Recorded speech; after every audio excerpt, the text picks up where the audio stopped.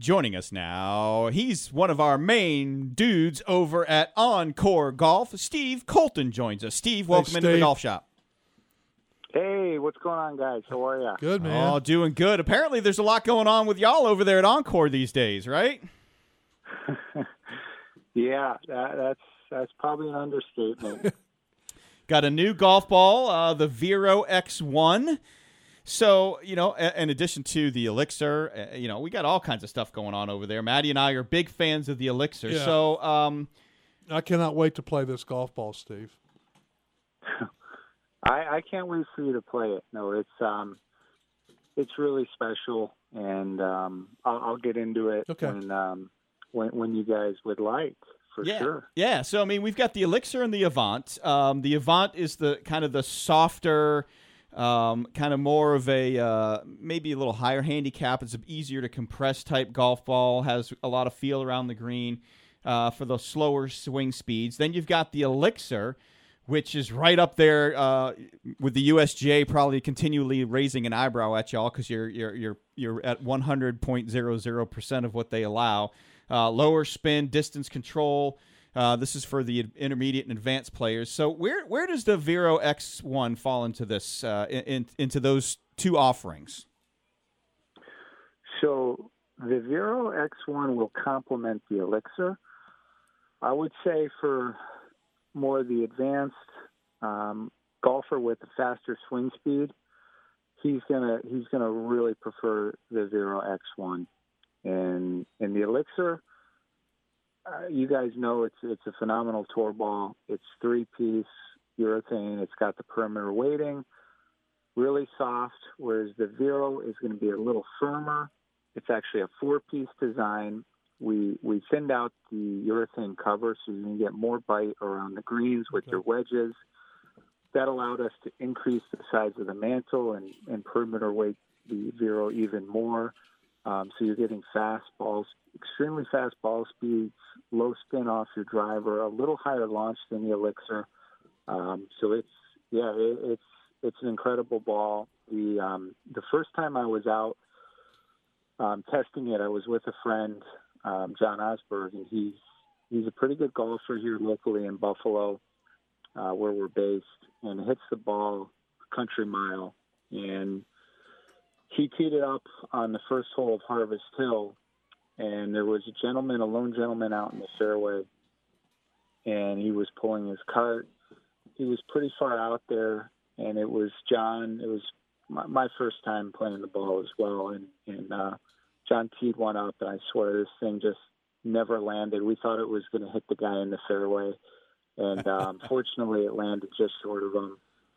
But ever since that shot, John's been asking me for more golf balls. So, it's a really special ball. Steve, when you talk about a higher swing speed, what is the low end of that higher swing speed? I mean, what is it at 95? Is it at 100? Where do you optimally where is that number?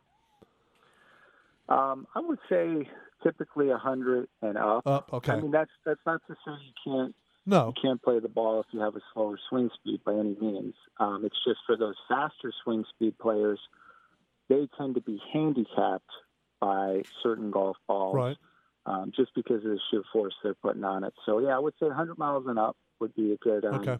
They're going to see. They're going to see. The spin numbers they want, ball speed, launch angle, everything that they look for in a ball.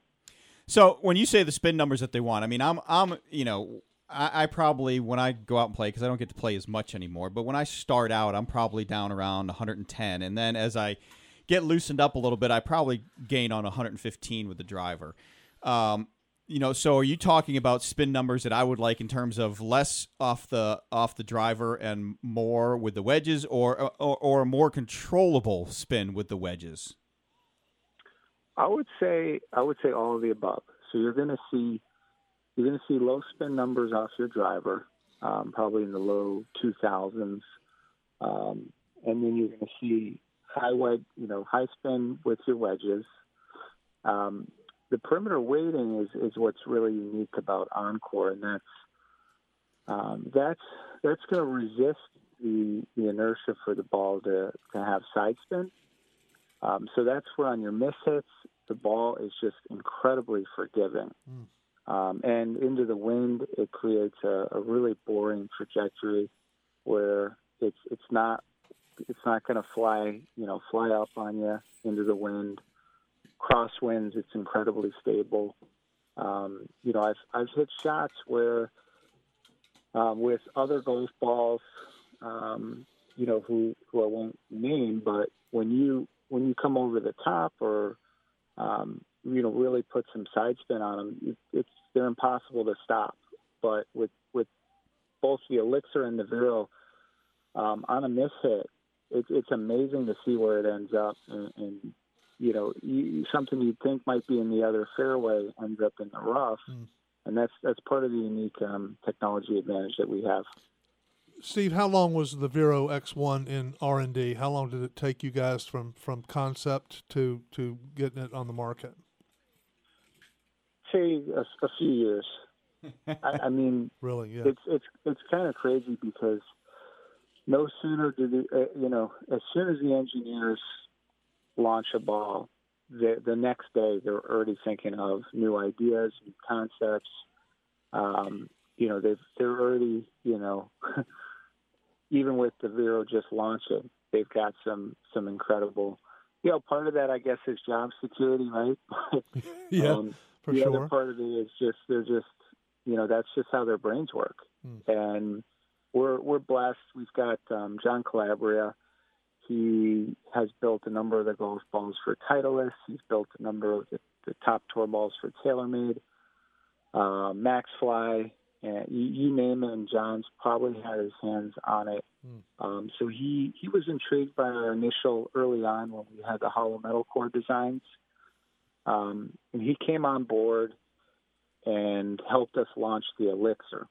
And that was really when we saw what John was capable of. And we've got Doug and Keith, who are both advanced materials, nanotechnology guys, who come from outside the industry, from automotive, aeronautical, military applications. So they have some really interesting materials expertise that they bring that's not necessarily been part of the golf industry. And then you combine that with a legend like John Calabria, who understands all the current patents and ball designs.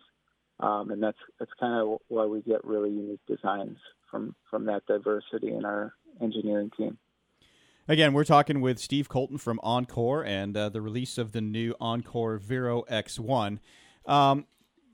So we always talk about names. How'd y'all come up with this name? I mean, is it because it's so far it goes from Buffalo to Vero when you hit it down in Vero Beach, Florida? Because a lot of times, you might expect that it could have been the Elixir X1. It just could have been a different variation on the Elixir, but obviously it's a completely different golf ball. So how do you come up with a name like Vero X1? Yeah, from being in the industry for 8 years now, anytime we launch a new ball, it's a process because over the course of the last, 30 years, how many different companies are there? How many different golf ball names? And then any name for a club or in the golf space could be confusing. So even if you come up with a name, but someone else has launched, a wedge with that name. So it's actually really harder than you would think to come up with kind of a unique name that isn't, being used in some kind of sport that could get you in trouble with a trademark or copyright. So, but long story short, Vero means truth in Italian. And so I've lived abroad and studied in Italy and speak a little bit of Italian, and this ball is the truth. Well, so now you need Paul Pierce to market it for you because he's the truth, right, from the NBA? Right. Oh, yeah. That's right. There you go. When does the ball hit the market? Or more importantly, when do a few dozen make their way to a particular radio studio in Charlotte, North Carolina? We've got to get it down to the Charlotte market. We're primarily direct to consumer, Right. over the internet company. But so if users will want to go online and check us out, it's EncoreGolf.com, and they can order the balls now. Okay. And it's Encore with an O, so ONCORE golf.com. Okay. And we just launched it last week, and so we started shipping mid last week. So our first customers are just getting their Vero X1s probably as we speak. Yeah. Nice. That's what we like to hear. Yeah. And so how have the sales of the Elixir and the Avant been going? And I'm assuming that y'all are gonna. It already looks like that you're giving some discounts on these Veros as well. So the Vero, we're not discounting that. If you're a member of the loyalty program, you get some special Right. pricing, and that's free to join. But so customers who've been with us for a number of years have accrued different levels in our loyalty program. But yeah, that ball is at $39.99, and we'll probably pretty soon lower our pricing on the Elixir and the Avant. The Elixir's at $35 a dozen now, and the Avant's at $24.